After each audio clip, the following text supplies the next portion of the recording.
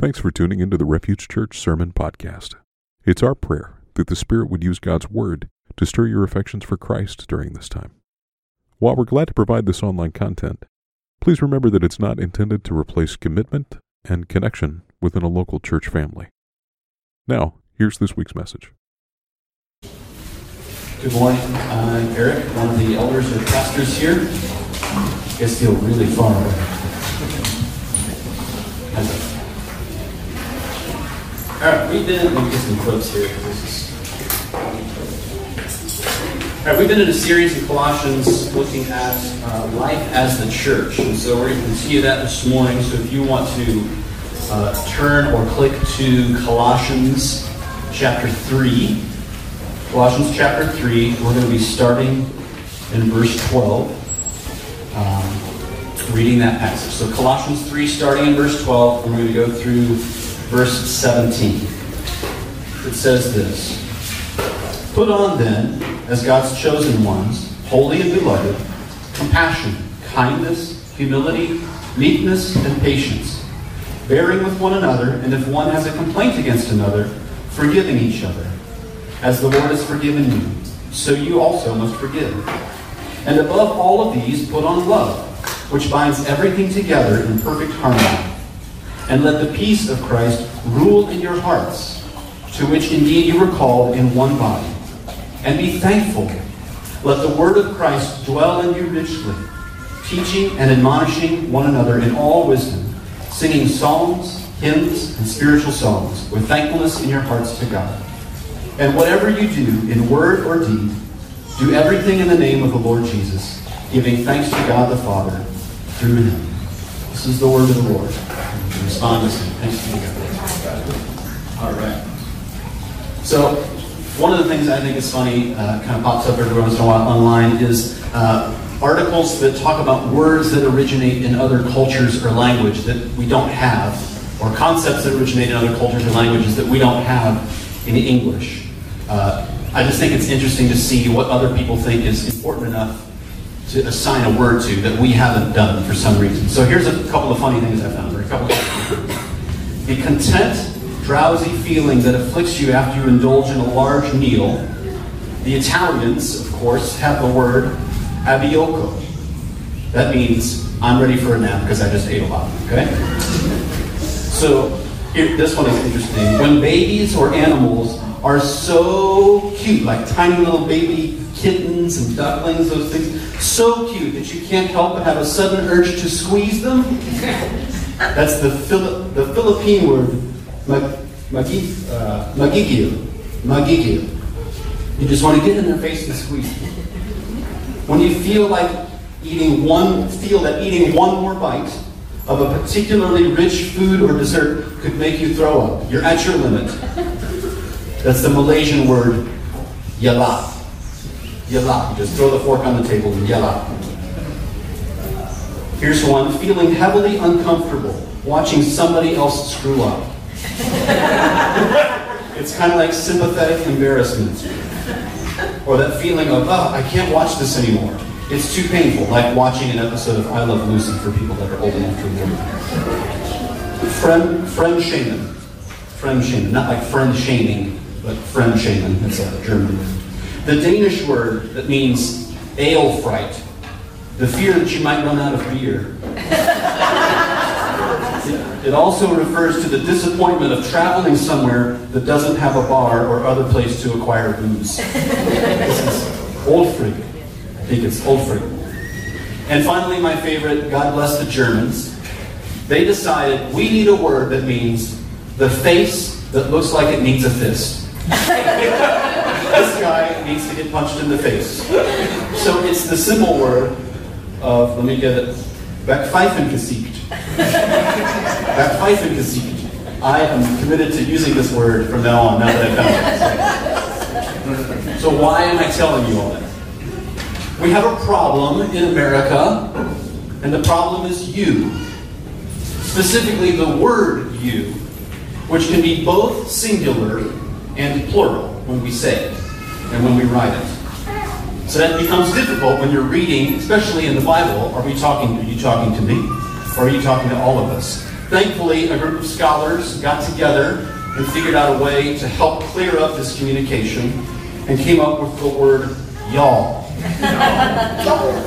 Right? So y'all means two or more people. That's different than you, which could be singular. And just to be abundantly clear, there are times when you want to make sure that it definitely includes everyone, and that is to use the phrase, all y'all. Let's make sure that everybody's included. Okay? So that's going to be important today as we look in this passage. We've been in a sermon series, like I said, called Life as the Church. Paul, the writer of this letter, is in prison, and he's writing to the Colossian church to encourage them in what it looks like to be the church. As we've seen, this letter focuses heavily on who Jesus is and what he has done for his people. Paul is writing and warring against, there were those in the church who were pursuing higher wisdom or secret knowledge or other things above and beyond the understanding of Jesus' completed work. The Colossians are reminded that they have been brought into the kingdom of Jesus and are now under his rule as Lord. In chapter 1, verse 21, it says, and you, or actually, and y'all, who were once alienated and hostile in mind, he has now reconciled. He's talking about all of them as a church, as a group, individuals and as a community. Darden spoke last week about putting off the old self, or putting to death the things that no longer fit us as followers of Jesus. And then today, we get to the second half of that passage, where Christians are called to cultivate and manifest the qualities which are characteristic of the new self, is what the word Paul uses. Putting on. These characteristics, as we just read through them, they should sound familiar, I hope, as they're qualities displayed by God himself in the Old Testament and Jesus in his life and ministry. In our Western individualistic society, it's easy to focus only on me and to forget about the we. This passage, and really all of the letter of the Colossians, is written to the church, and the yous are primarily plural. I would venture to say that most of us, when we read the passage, either for today or for the whole letter, read it and think, I need to be more patient. I need to be more compassionate. That that's what this letter is saying to me. That is partially true, but it's woefully incomplete.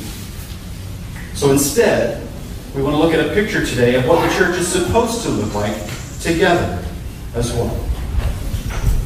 So we'll start where Paul starts. He starts, as always, with who we are. He says in verse 12 that you're God's chosen ones, holy and beloved. It's very easy, I think, especially in a passage like this or the one from last week, to just skip to the list. Just tell me what I got to do. But Paul doesn't start there. He never starts there. God has formed a people, starting in the Old Testament with Abraham, to build a nation, and then setting them aside to make them special. First, he rescues them from slavery out of Egypt, and then he calls them to be his people, setting them apart and declaring them holy. Previously, in the Old Testament, God chose people of one nation to bless and then be a blessing. But now God elects people of all tribes and nations to be part of his kingdom. The new self, as Paul's words, the Christian community formed by and in Christ, transcends the boundaries of religious background, ethnicity, and social status. It doesn't mean that these things go away, but they are no longer the primary part of our identity, and they no longer separate us as believers. We have a fundamental identity in Christ and in the people of Christ to whom we belong. This new identity, while it's given to us in Jesus, must also be worked out in practice. We'll get to. So last week we heard about tearing down the old self. We're called to tear down the barriers to this new identities that are part of the new self. The good news is we have the privilege of belonging to the people of God, rooted in this history of who God is and what he is doing. Paul uses the word chosen. This echoes all of the passages from the Old Testament, like Deuteronomy chapter 7. Moses is speaking on behalf of God to the people. For you are people holy to the Lord your God. The Lord your God has chosen you to be a people for his treasured possession out of all the people that are on the face of the earth. It's not because you are greater in number than any other people that he set his love on you. For you are the fewest of all peoples. But it's because the Lord loves you and is keeping the oath that he swore to your fathers.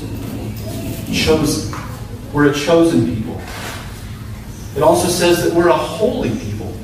What does holy mean? This means set apart. A lot of times we think of the word meaning perfect, but it means something is set apart to be truly separate and unique. We sang a song this morning, Holy, Holy, Holy, that we describe God as 3 times holy, that he is completely other. He's not part of this creation, that he is great and separate from it. In Leviticus chapter 11, God says, For I am the Lord your God. Consecrate yourselves, therefore, and be holy, for I am holy. For I am the Lord who brought you out of the land of Egypt to be your God. You shall therefore be holy, for I am holy. He's not saying be perfect. He's saying I want to set you aside to be an example, to be separate. This is a reminder to the Colossians of who they are, chosen and holy. And by extension, who we now are, that we are chosen and holy. We who are in Christ are now grafted into this people and called to respond to him in obedience. Holy and beloved. Listen to those words. These are exalted titles. We don't just call everybody that. You may call your spouse beloved. But this is who we are called. These titles have been given to us, holy and beloved, because of Jesus. So then what does it look like to be God's chosen ones? To be his people? There's a list of things to put on. Paul says, put on compassion. Starting in verse 12. This is one of the words, and you'll hear this over and over. This is one of the words that God uses to describe himself when he reveals himself to Moses in Exodus chapter 34:6. He says, I am the Lord. He says, I am compassionate, gracious, slow to anger, and overflowing in loyal love and faithfulness. And you'll hear some of those other attributes in a minute. Compassion is a response from deep inside, the center of our affections. We're moved out to action out of a deep emotional connection. This is also the same root word that Jesus talked about when Jesus has compassion on those around him. And he has compassion on the Israelites that are like sheep without a shepherd. We're called as a church to have compassion. We're called to have kindness, a quality that God himself demonstrates in concrete actions. God rescues his people from Egypt because of his kindness. He brings them into the desert but provides food and water because of his kindness. It's also kindness is included in the fruit of the Spirit that Paul writes to the Galatians. Psalm says, taste and see that the Lord is kind. It can also be translated good. In the Psalms and Prophets, we see that even in the face of the people's sin, that God is kind and provides for them. Jesus himself teaches kindness to the ungrateful and the ungenerous. He says in Luke chapter 6, but love your enemies and do good, kindness, and lend, expecting nothing in return. And your reward will be great, and you will be sons of the Most High. For he is kind to the ungrateful and the evil. We're called to be kind. It says, put on humility. That Jesus was described as being gentle and lowly in heart, or humble. Now, back at this time, to be humble was not a desirable attribute. It's the same root word that we see used earlier in chapter 2, in verses 18 and 23, where they have the word asceticism, which is, it's used in a negative sense. And asceticism is the idea of punishing yourself or removing things from yourself to increase your righteousness. But here, this is a positive. It's the grace of humility. So what's the difference?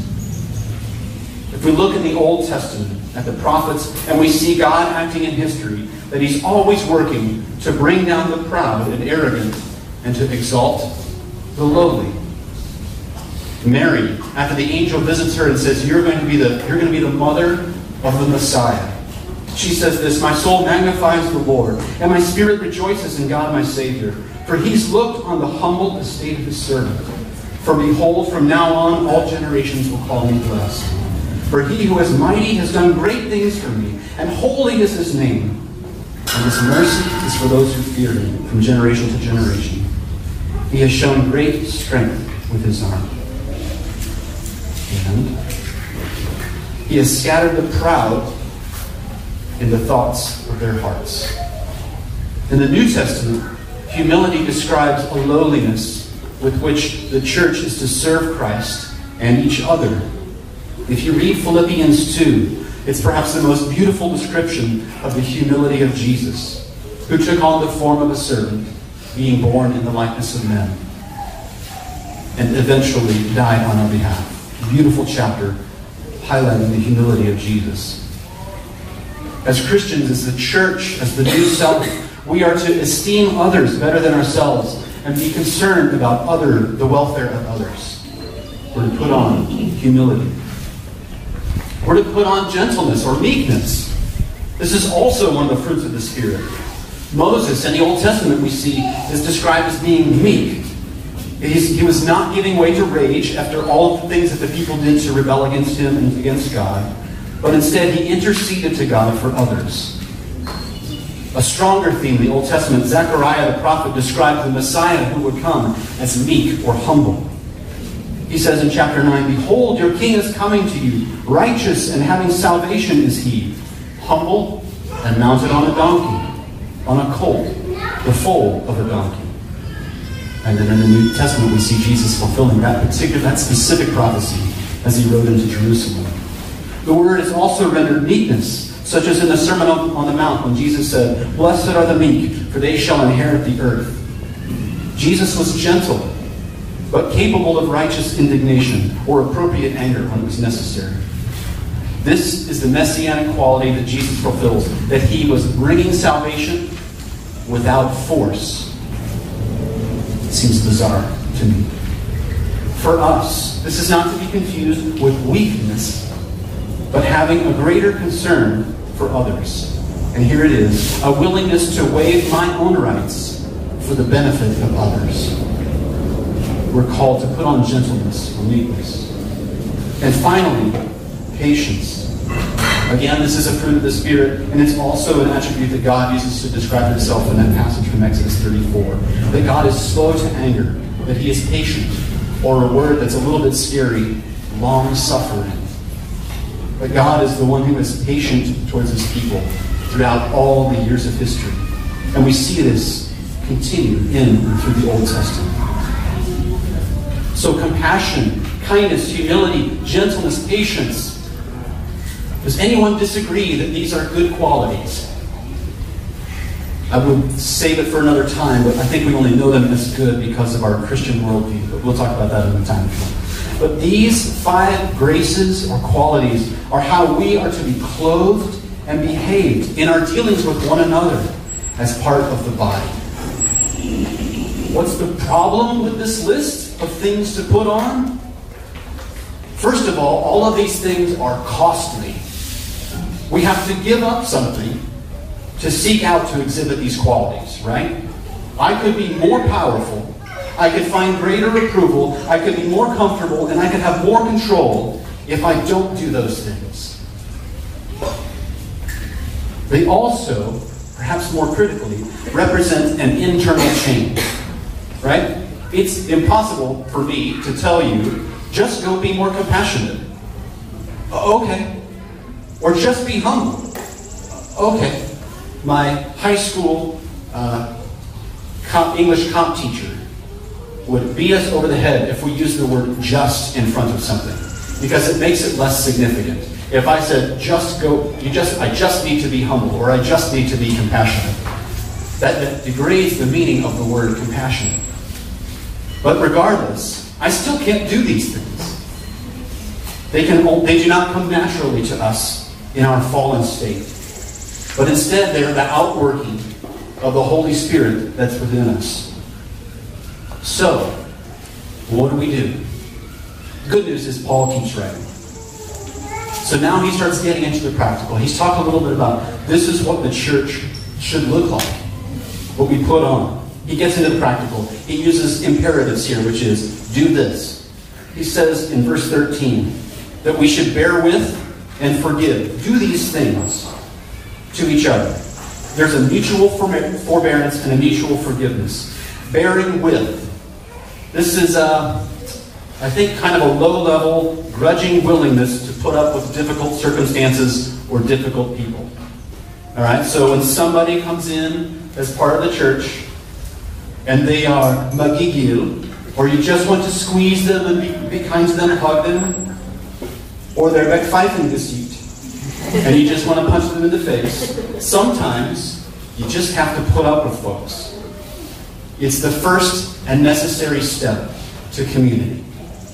I think at a bare minimum of Clint Eastwood in the movie Gran Torino, where he spends a lot of time on the lawn just going,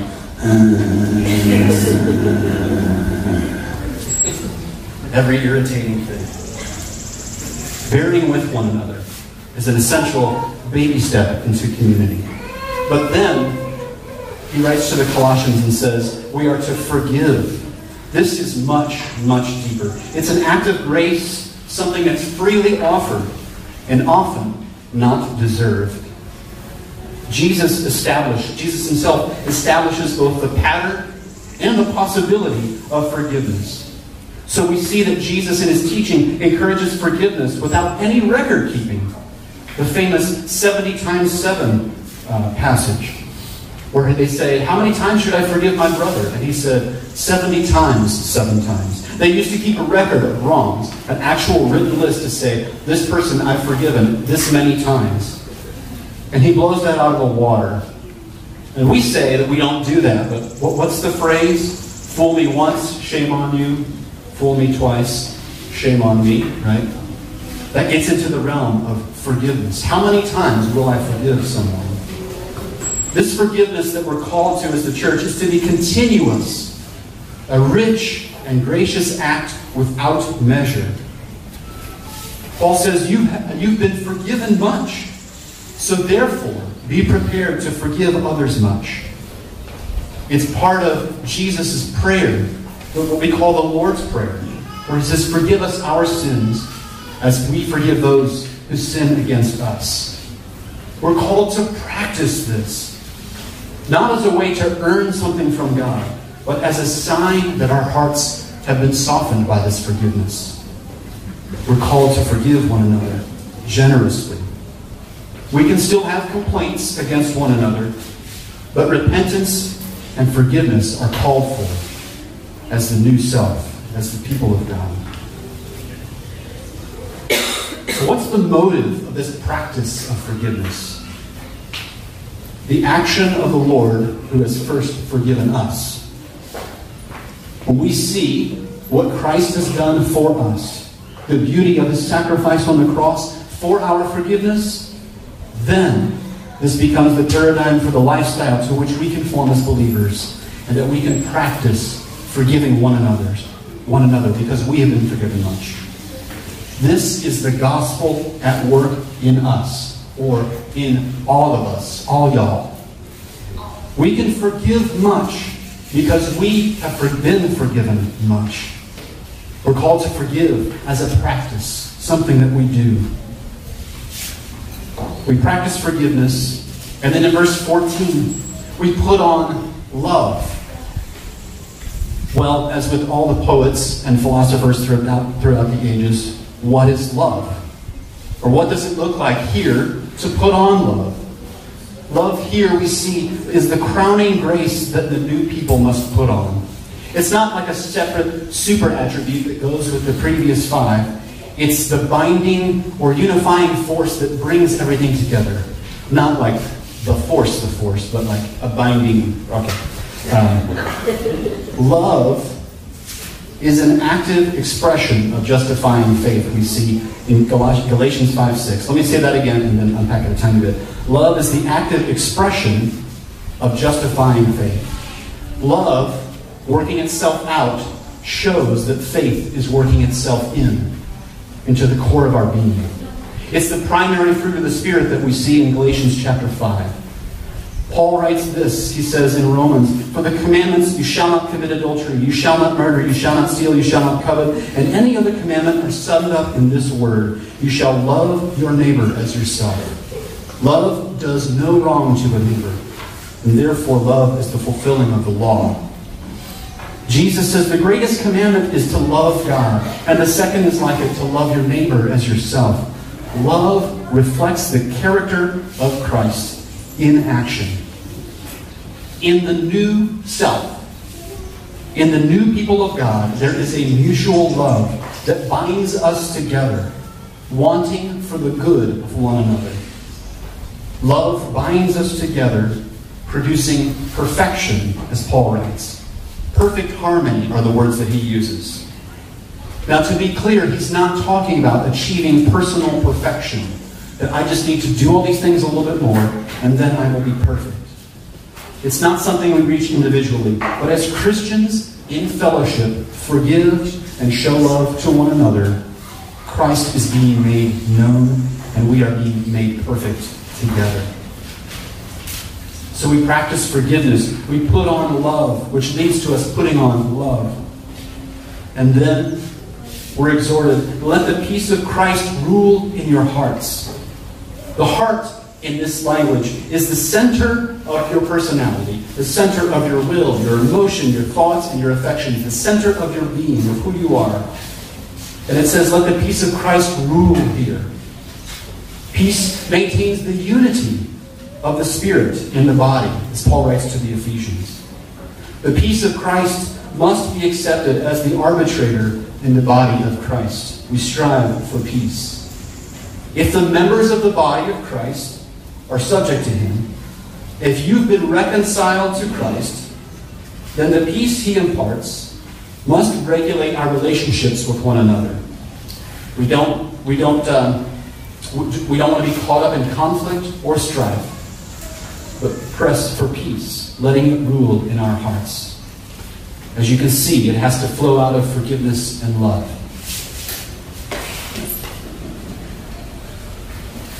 He says, let the peace of Christ rule in your hearts. That's another you. That means all y'all's hearts. Christ's body is the organism. This is where we get into, I think, some of the beauty of what we see here in the next verse. Christ's body is what the church is referred to. This organism, the church, is depicted as being the place of peace. We're supposed to let the peace of Christ rule in us individually, yes. But the peace of Christ should reign here among us, so that as people enter in, they would stand in awe to say, this is a place of peace. We're called to be thankful as the peace of Christ rules in us. Now, thankfulness here is a response of gratitude to the grace of God. Romans says it should be the response of all humanity, just because we have a Creator. And he writes this as he's talking about those who do not know God. For although they knew God, they did not honor Him as God or give thanks to Him. But they became futile in their thinking, and their foolish hearts were darkened. But how much more for those who have received the surpassing gift of forgiveness should we be thankful?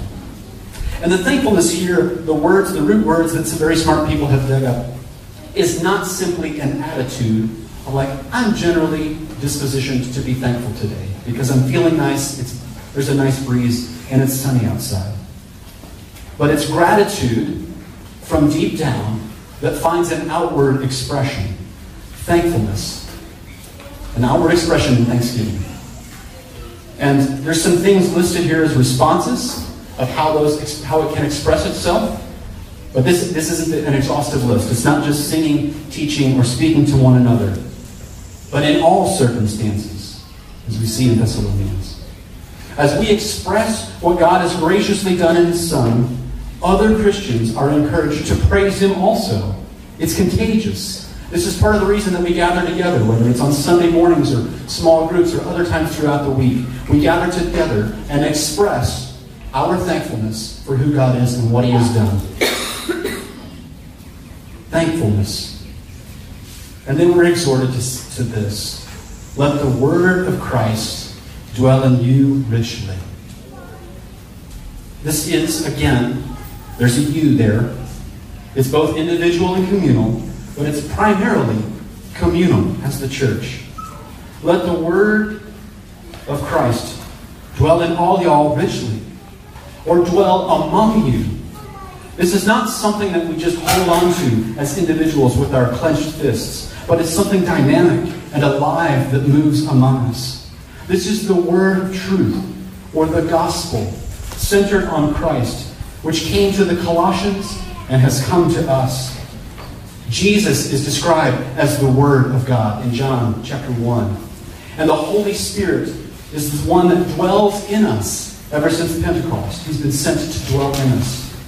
So, the church is described as the body of Christ. He dwells in our church as a whole. The Word of Christ dwelling in us richly. This is way more than just practicing the spiritual practice of study, although that's important too. How do we let the Word of Christ dwell here? Our gatherings, when we meet together, should be saturated both with His teachings and with His example in His life, death, and resurrection. How does the Word of Christ dwell richly? The gospel itself is to have its great and glorious way in us when we come together, letting its authority rule over us, changing us. We listen to it. We let it speak as the authority. Then we understand it, and we apply it to our daily life. And as we seek out the good of others in the body, in love, we find opportunities to apply it to one another as we forgive and love.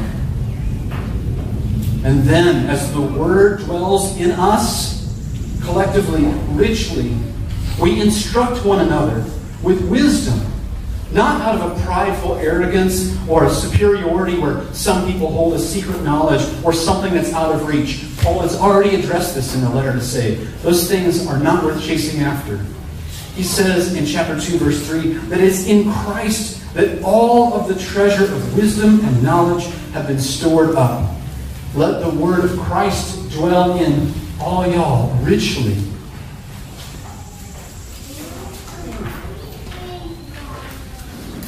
We're getting close to the end.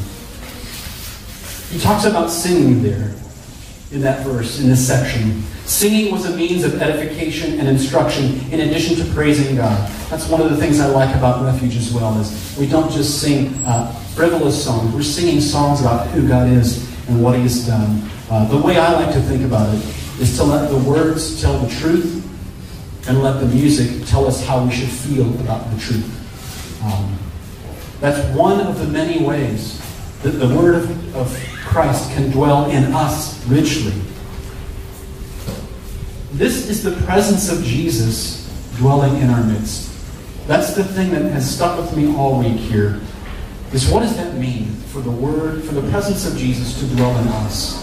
I get so focused on me of what should I be doing, how should I be responding, and yet looking around to see how is the presence of Jesus dwelling in us?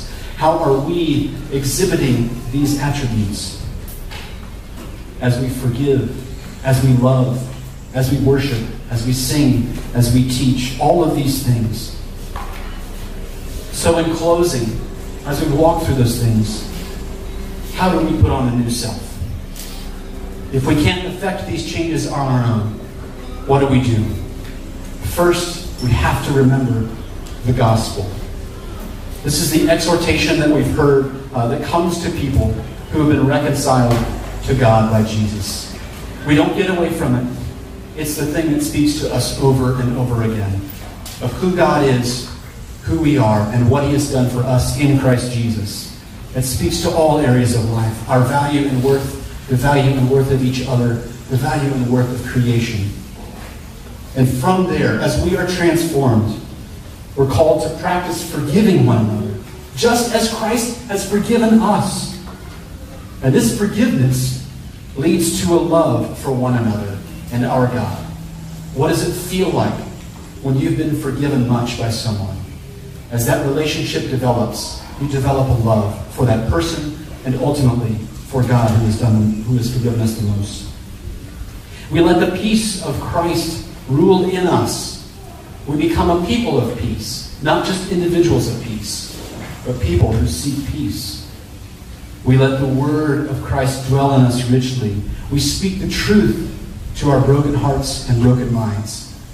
I love being able to hear people sing as we sing words, as I look across the congregation to see somebody that I respect and I know singing words of truth. When I see someone that's hurting or broken, singing words of truth and comfort. This is a beautiful picture of what we can and what we should be doing for one another as we participate together. And we respond in active thankfulness. We actively express our gratitude to one another and ultimately to God for what He has done for us in Christ. And finally, in summary, Paul just puts a blanket over the whole thing and says, whatever you do,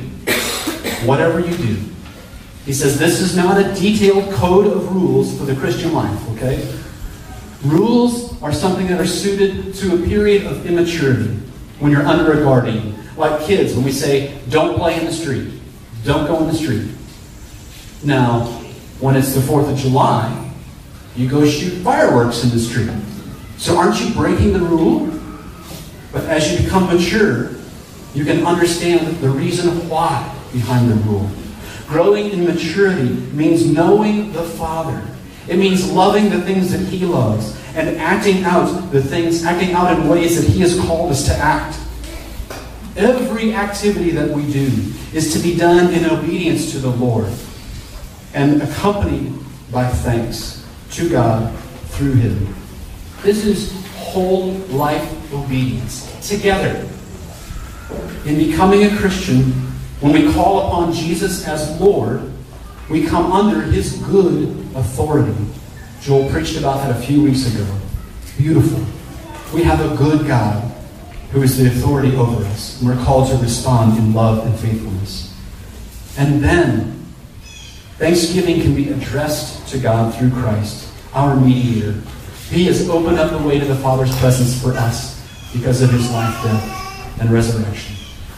So in closing, as we practice these things together, as we practice forgiveness, as we practice love, as we practice being a people of peace, as we practice letting the Word of Christ dwell in all of us richly, the Spirit of God will work in us to manifest His character.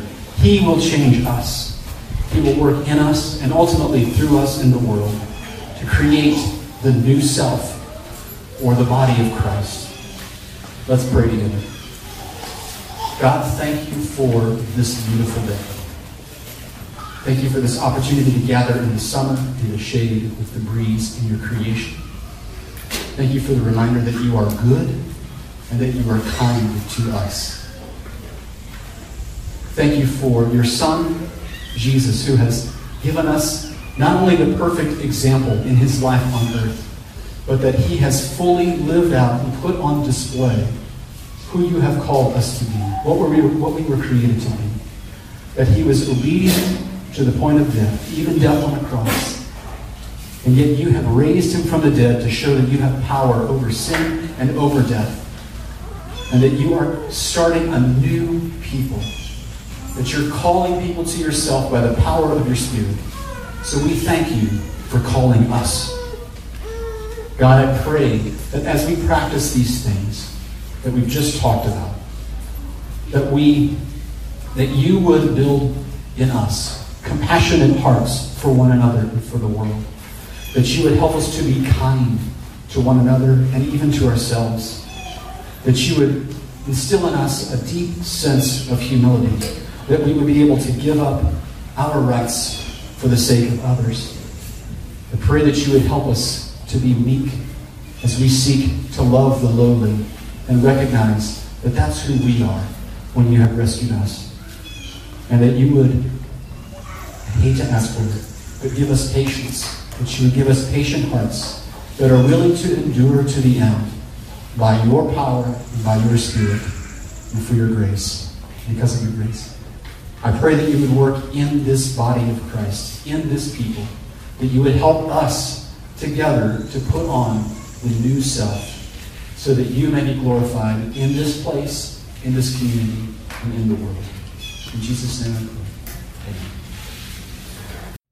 Building our identity in Christ for the sake of the world.